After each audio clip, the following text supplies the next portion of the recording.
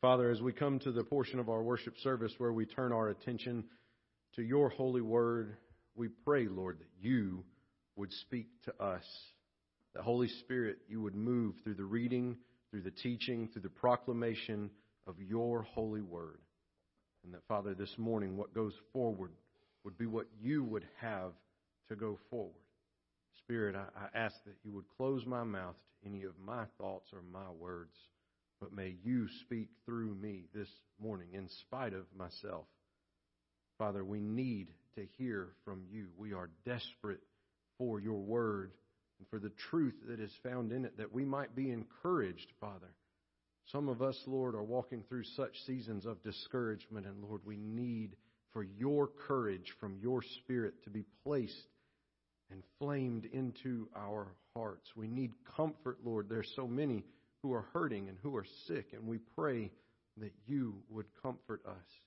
But Lord, so often we vary from where we should go. We turn aside from the path we should follow. We also, Lord, we need to be convicted. We need to be challenged by your word, that we might find ourselves faithful and true to who you are and what you've done for us. The most amazing thing, God, is that all this is possible through reading, preaching, proclaiming your word. Would you move among us now? Would you teach us? Would you enlighten us? As we, your children, sit humbly at your throne, seeking to hear from you, our King and our Master. We ask all these things in the name of the Father and the Son and the Holy Spirit. Amen. Amen. If you have your Bible this morning, and I hope that you do, I encourage you to take it and turn with me to the Gospel of John, chapter 3. The Gospel of John will be in chapter 3. If you don't have your own copy of Scripture with you this morning, feel free to borrow one from the back of the pew that's there in front of you. If you don't own your own copy of God's Word, feel free to take one of those from the back of the pew in front of you as our gift to you. You can keep that, and we'll be happy to replenish it before next week. But whether you are accessing the Word of the Lord in a digital format or in print, I would ask, if you're physically able, would you please stand out of reverence for the public reading of God's holy word as we turn to the Gospel of John, chapter 3, beginning in verse 25. I'll read for us, and when I have completed this reading, I'll say, "This is the word of the Lord," and I encourage you to respond with the words, "Thanks be to God." The word of the Lord says, "Now a discussion arose between some of John's disciples and a Jew over purification.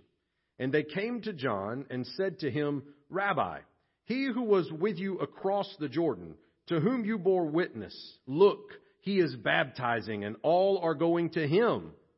John answered, 'A person cannot receive even one thing unless it is given him from heaven. You yourselves bear me witness that I said I am not the Christ, but I have been sent before him. The one who has the bride is the bridegroom. The friend of the bridegroom who stands and hears him rejoices greatly at the bridegroom's voice. Therefore this joy of mine is now complete. He must increase, but I must decrease. He who comes from above is above all. He who is of the earth belongs to the earth and speaks in an earthly way. He who comes from heaven is above all. He bears witness to what he has seen and heard, yet no one receives his testimony.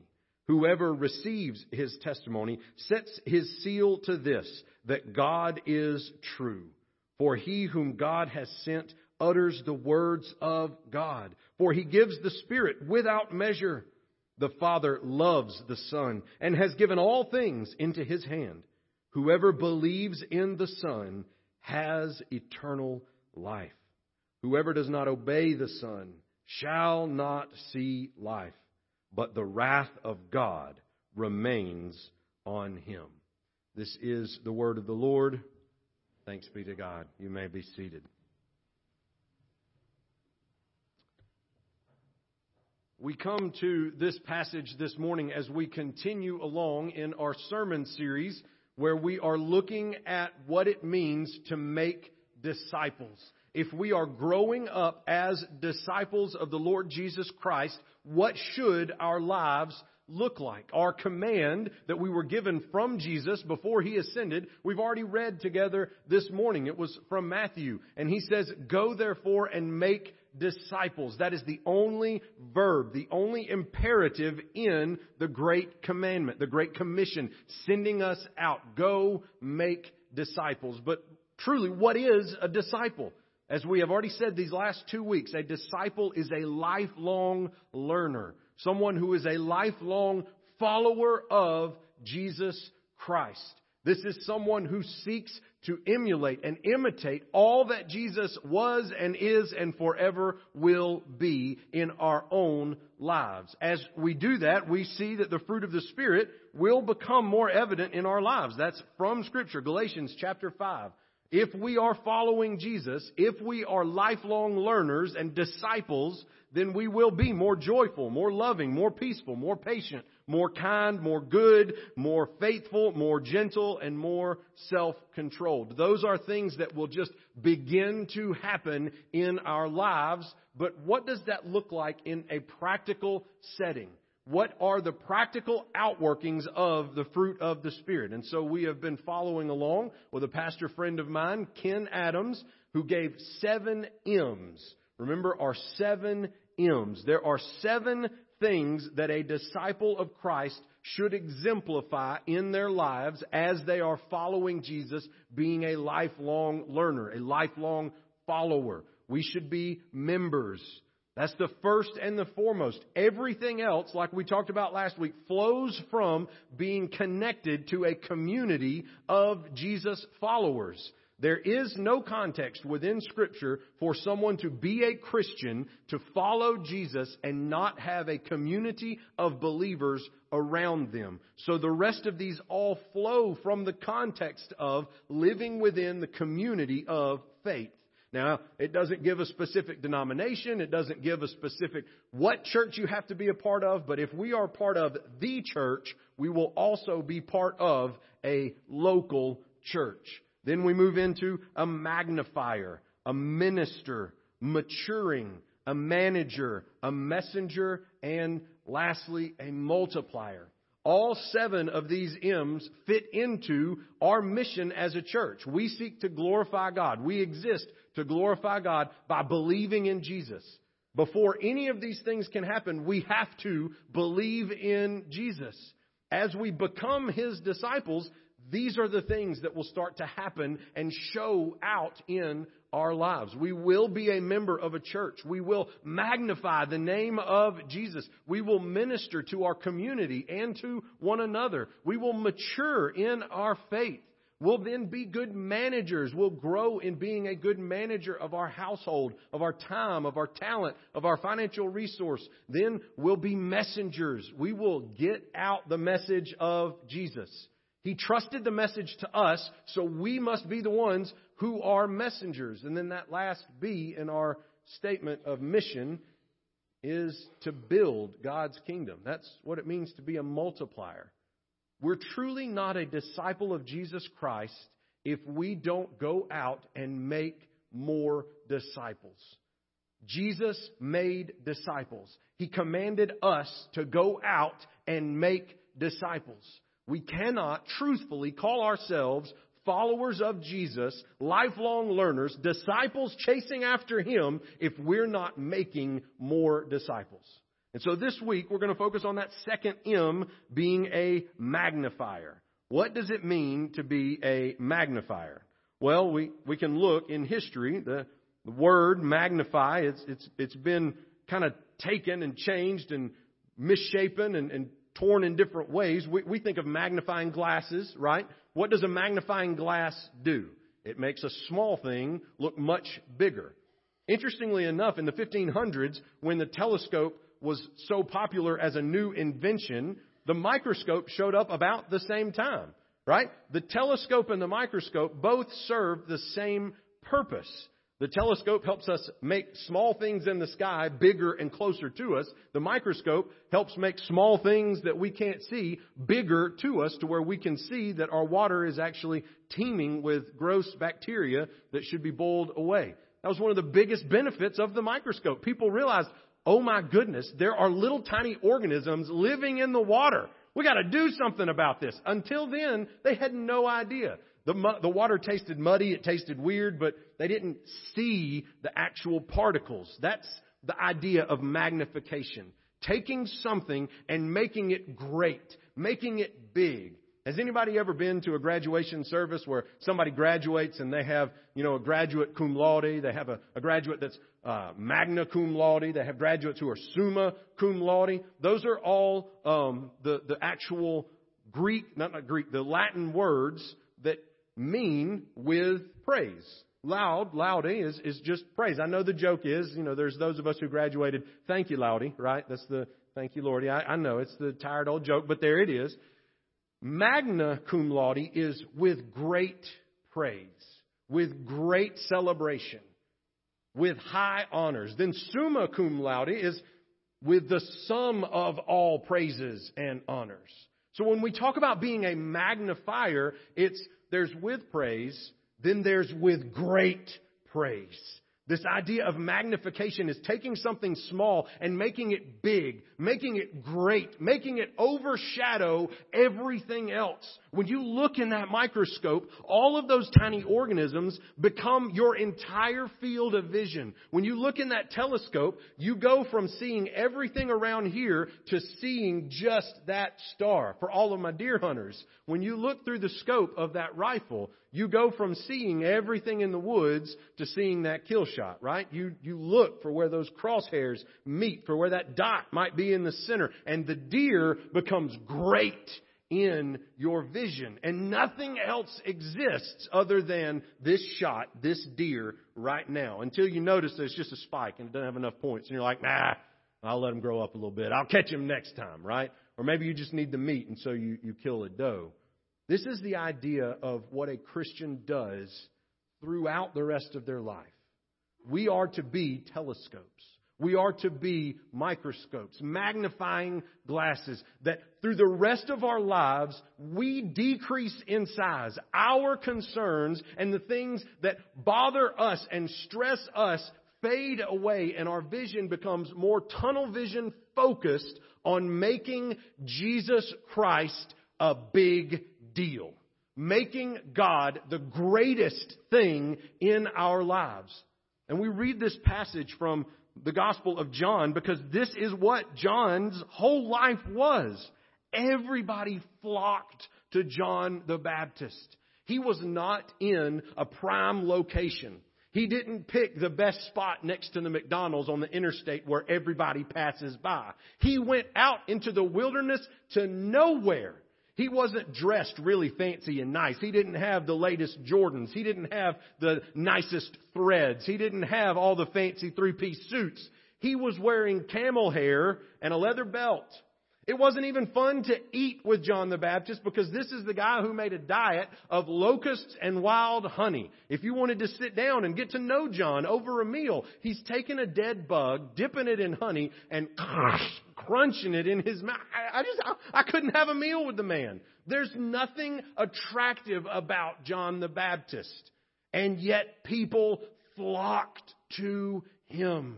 They came from all over Judea. He had thousands of people listening to his sermons, and he was telling them, repent, for the kingdom of God is at hand. And kings would ask him for advice. This is how John the Baptist's life comes to an end, right? He speaks the truth to Herod about Herod marrying his brother's wife.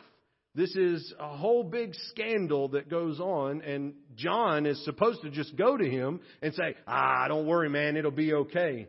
But John the Baptist speaks the truth and loses his head for it. We have to understand that John's ministry skyrocketed.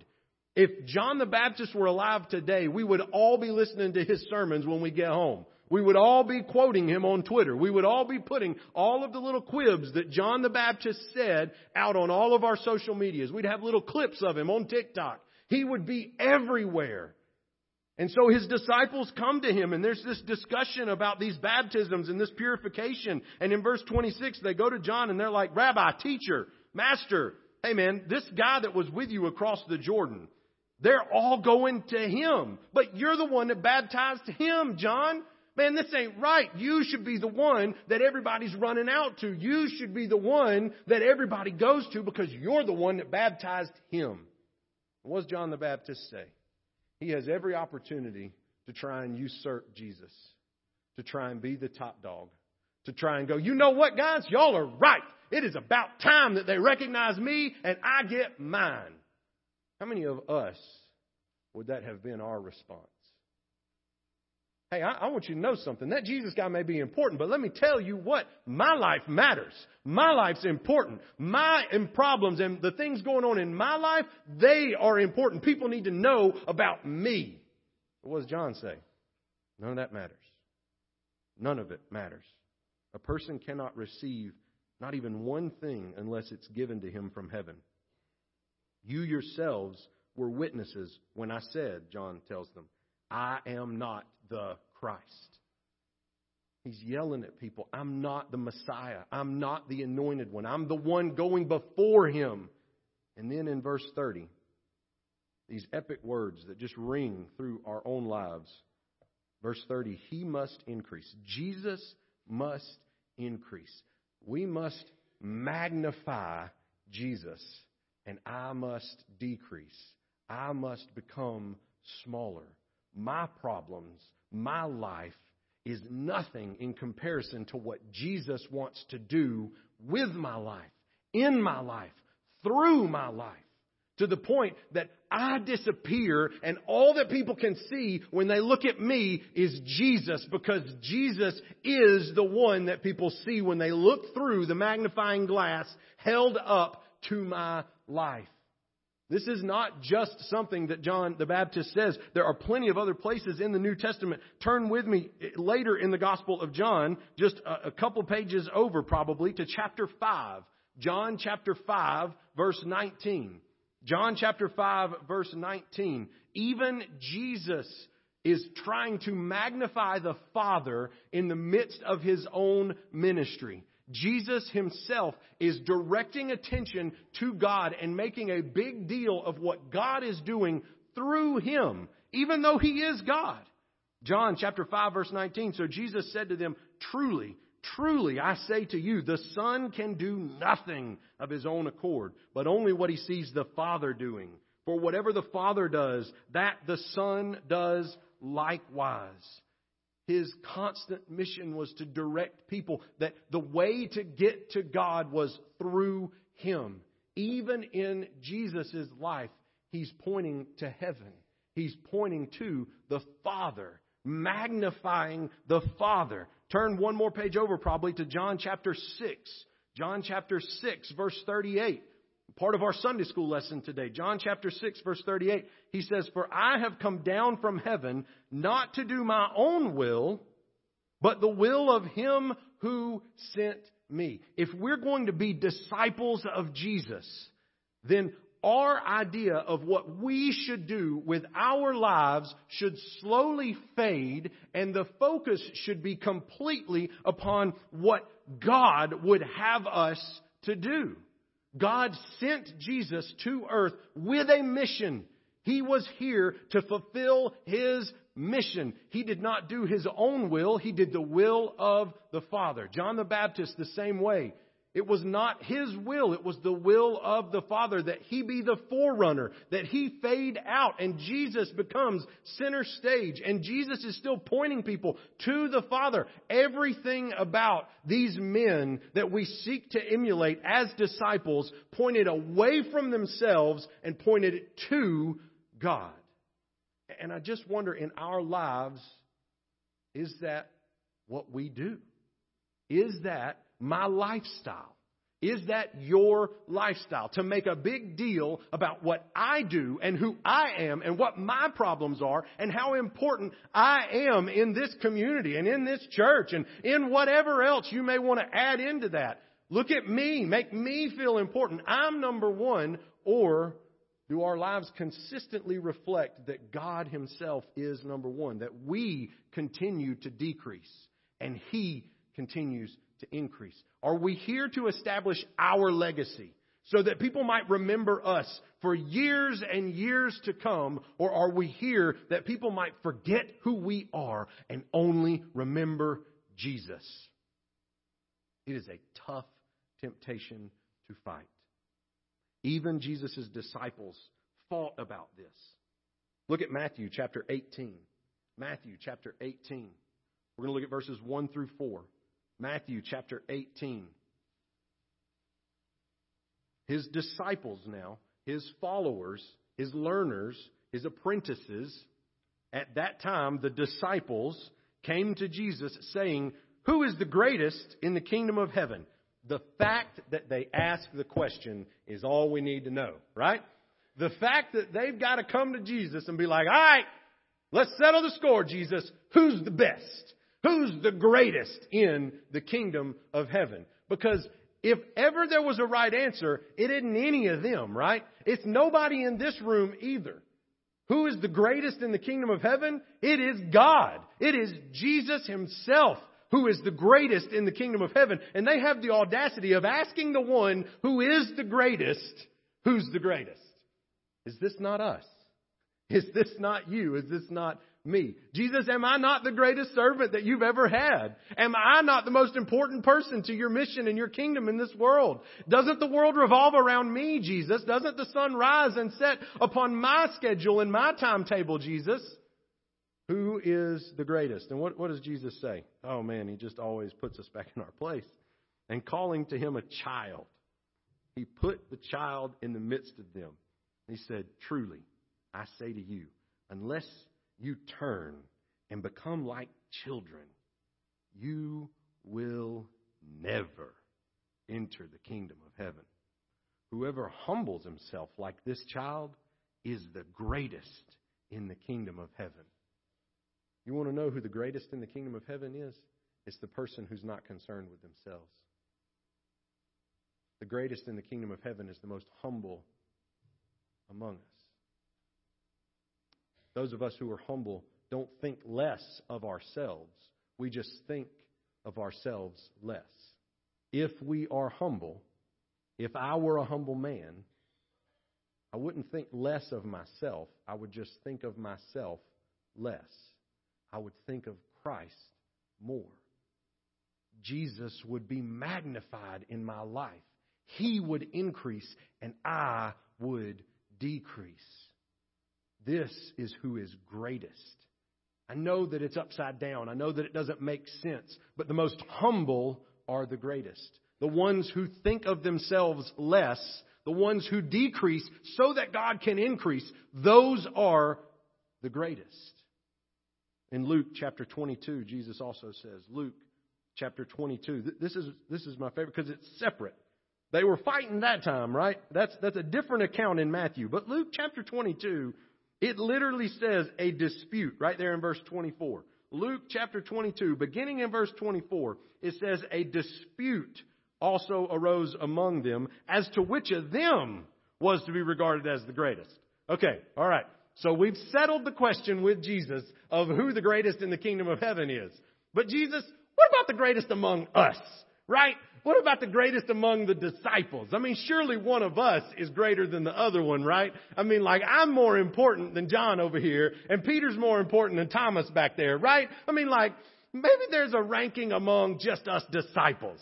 Do you see how, even as Jesus answered the first question about all the kingdom of heaven, that still wasn't satisfactory? And we, just like these disciples, are so narcissistic and so self-centered and so focused on who we are and how great we've got to be and how much attention people have to pay to us that we ask this same question. What about among our church? Jesus, who's the greatest at Bethany Baptist Church here in Andalusia, Alabama? I want you to know, I know some people and I know their sins and I think I might be better than them. I might sin less than them. That is a repugnant attitude. This is what the disciples asked. Who's the best in their church? Who's the most holy in their circle, in their community? And I just love Jesus' answer once again.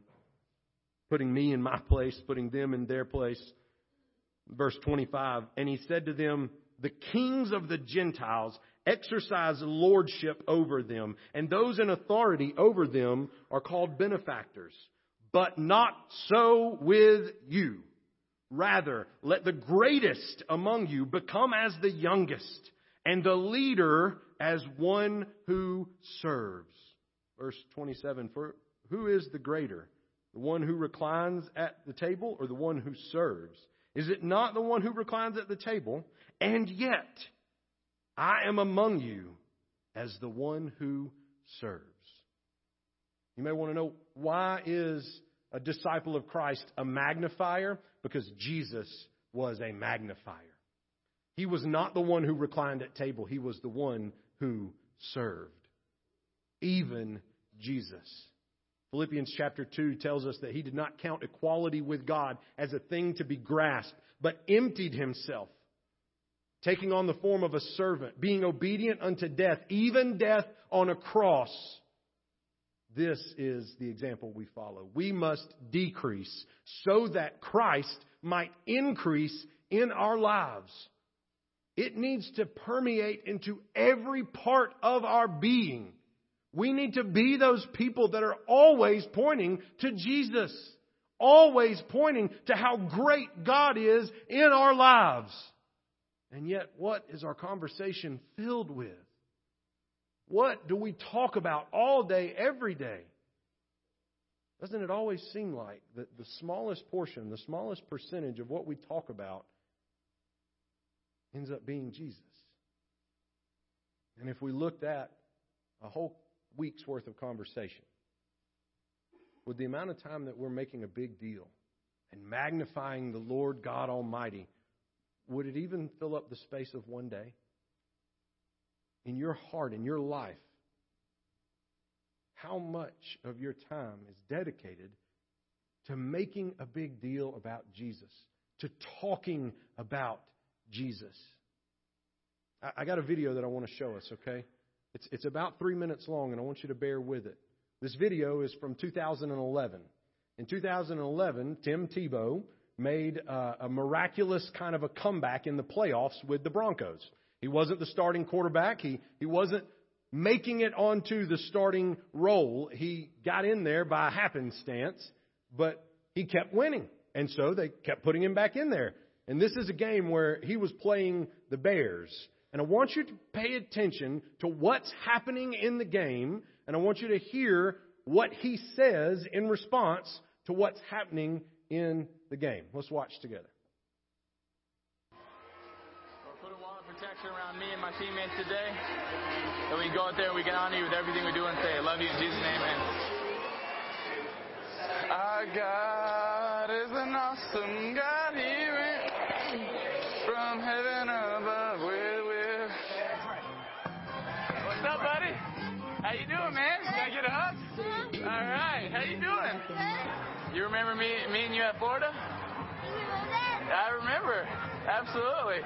You think we're going to win today? Oh, yeah. I hope so. Yeah. All right, man. You be rooting us on, all right? Okay. Let's have a great one, all right?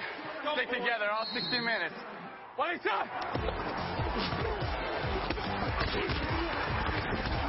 What is up?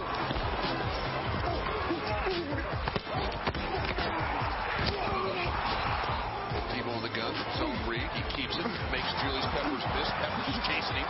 Peppers grabs him and flings him out of bounds. Hey, good play, man. What up, Lance Briggs? What's up, man?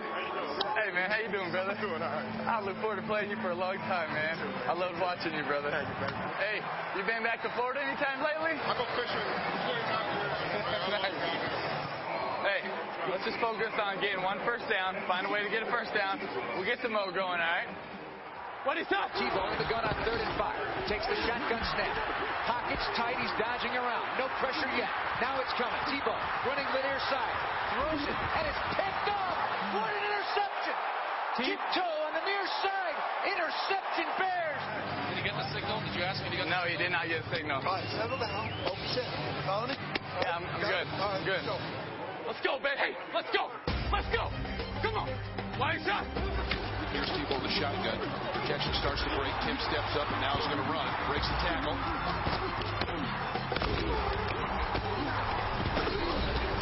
Good play, Brian.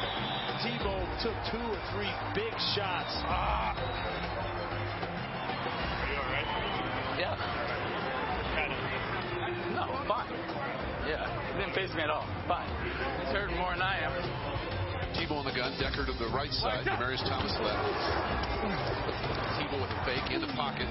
Loads it up. Home run ball. He's got Demaryius Thomas. Thomas has it go right through his hands at the 10-yard line. Should have been a touchdown. Did it go through his hands? Hey, guess what? You're about to go catch the game winner here in a minute. So you're good. Hey, no big deal. Just makes it closer for a little bit longer, man. You're about to go catch the game winner. And then you'll be the hero of the game. Let's do it. I'm not telling us to be like Tim Tebow, okay? But it is amazing to me that throughout that whole game, he gets sacked, he gets tackled, he gets beat down, he throws an interception. The game's not looking good, and there's ne'er a negative word on his mouth, off his lips. His teammate drops a pass that would have given them the lead, would have been an easy touchdown, and he just dropped it. He had every right as the quarterback to sit down next to that guy and chew him out. He says, hey, man, don't worry about it. Don't worry about it. You're going to catch the game-winning touchdown. Pass. It's coming up. Don't worry about it. We're going to come back. Listen, it's not that if you make a lot out of Jesus, you'll be a starting quarterback in the NFL, okay? That's not what I'm saying. I'm not saying if you make a lot about Jesus, you'll win football games. They did win against the Bears, but they ended up getting knocked out by the New England Patriots eventually, okay? This is not a make a big deal out of Jesus and great things will happen, because life is going to hit you just like Tim Tebow kept getting hit in that video. Life that comes after us time and time again. This world is cursed with our sin. And what are we going to be focused on? Our situation and how bad things are for us. Our situation and how great we are. And how we pulled ourselves up by our bootstraps. And what we built and what we did. Or what we survived. Or what we made it through. Or are we going to be the kind of people who in the midst of struggle, in the midst of strife, in the midst of persecution, in the midst of everything going wrong or everything going right, are we going to make a big deal about Jesus? Are we going to decrease so that Jesus can increase? The main reason I wanted to show that video is because they put that microphone on that man somewhere on his uniform. I don't know where. They do that all the time now in the NFL. And it's like what they tell you with reality TV shows. For the first hour or so, you're very cognizant of the fact that you have a microphone on you and people are listening. But then you just forget and fall into your regular patterns, your regular routines. And so I just wonder, again, I'm not telling you that you need to sound like Tim Tebow. I'm telling you that we need to sound like the kind of people that make much of Jesus. If there was a microphone on you, if there was a microphone on me for the rest of this week, would the conversation that comes from our mouth, if it were broadcast for all to hear, anyone that wanted to go on YouTube and pull it up and listen, would people catch us decreasing and magnifying Jesus? Or would people catch us self-centered, narcissistic, focused on me? Would people be able to say, now there is somebody who magnifies God Almighty? Or if they listen to that audio of us, would they say, man, I don't even know that person's a Christian. I don't even know what is coming out of their mouth. I don't know what I would categorize them as, but it is not as a Jesus follower. Those who are disciples of Jesus, we emulate Jesus. We emulate those who are Jesus followers. John the Baptist. We emulate those who made a big deal of Jesus by being magnifiers. And I'm just curious, are you a magnifier? Do you make a big deal of Jesus in your heart, in your life, the words that you say and the things that you do. Maybe this morning you're here and you don't make a big deal out of Jesus because you don't see the point, because you've never believed in Him. And I just want to encourage you from the depths of my soul, it is worth it to follow Jesus. It is hard. It is a long road, but it is an abundant life of joy and peace and contentment that this world cannot touch. And it takes saying, I will take up my cross, deny myself, and follow Jesus. Have you ever done that? Have you ever trusted in Him and committed to follow Him? If you haven't, I would love for you to come down and speak with myself or our student pastor, Philip. We'll be down front here in just a minute. Maybe as you think through your last week, you realize I don't know that I've been much of a magnifier of Jesus. What are you going to do different this week to change that? How are you going to make a big deal of Jesus this coming week? How are you going to be caught magnifying the greatness of our God? Let's pray. Father in heaven, we thank you for your word and for the truth that is found in it. We ask, Lord, that you would help us in our weakness, in our selfishness, Father, to make a big deal about you. Help us, Lord. Help me, Lord, to be the kind of person, the kind of pastor that points people to you every day. That my life would be the kind of life of a disciple, of a lifelong follower who is set on magnifying the Savior.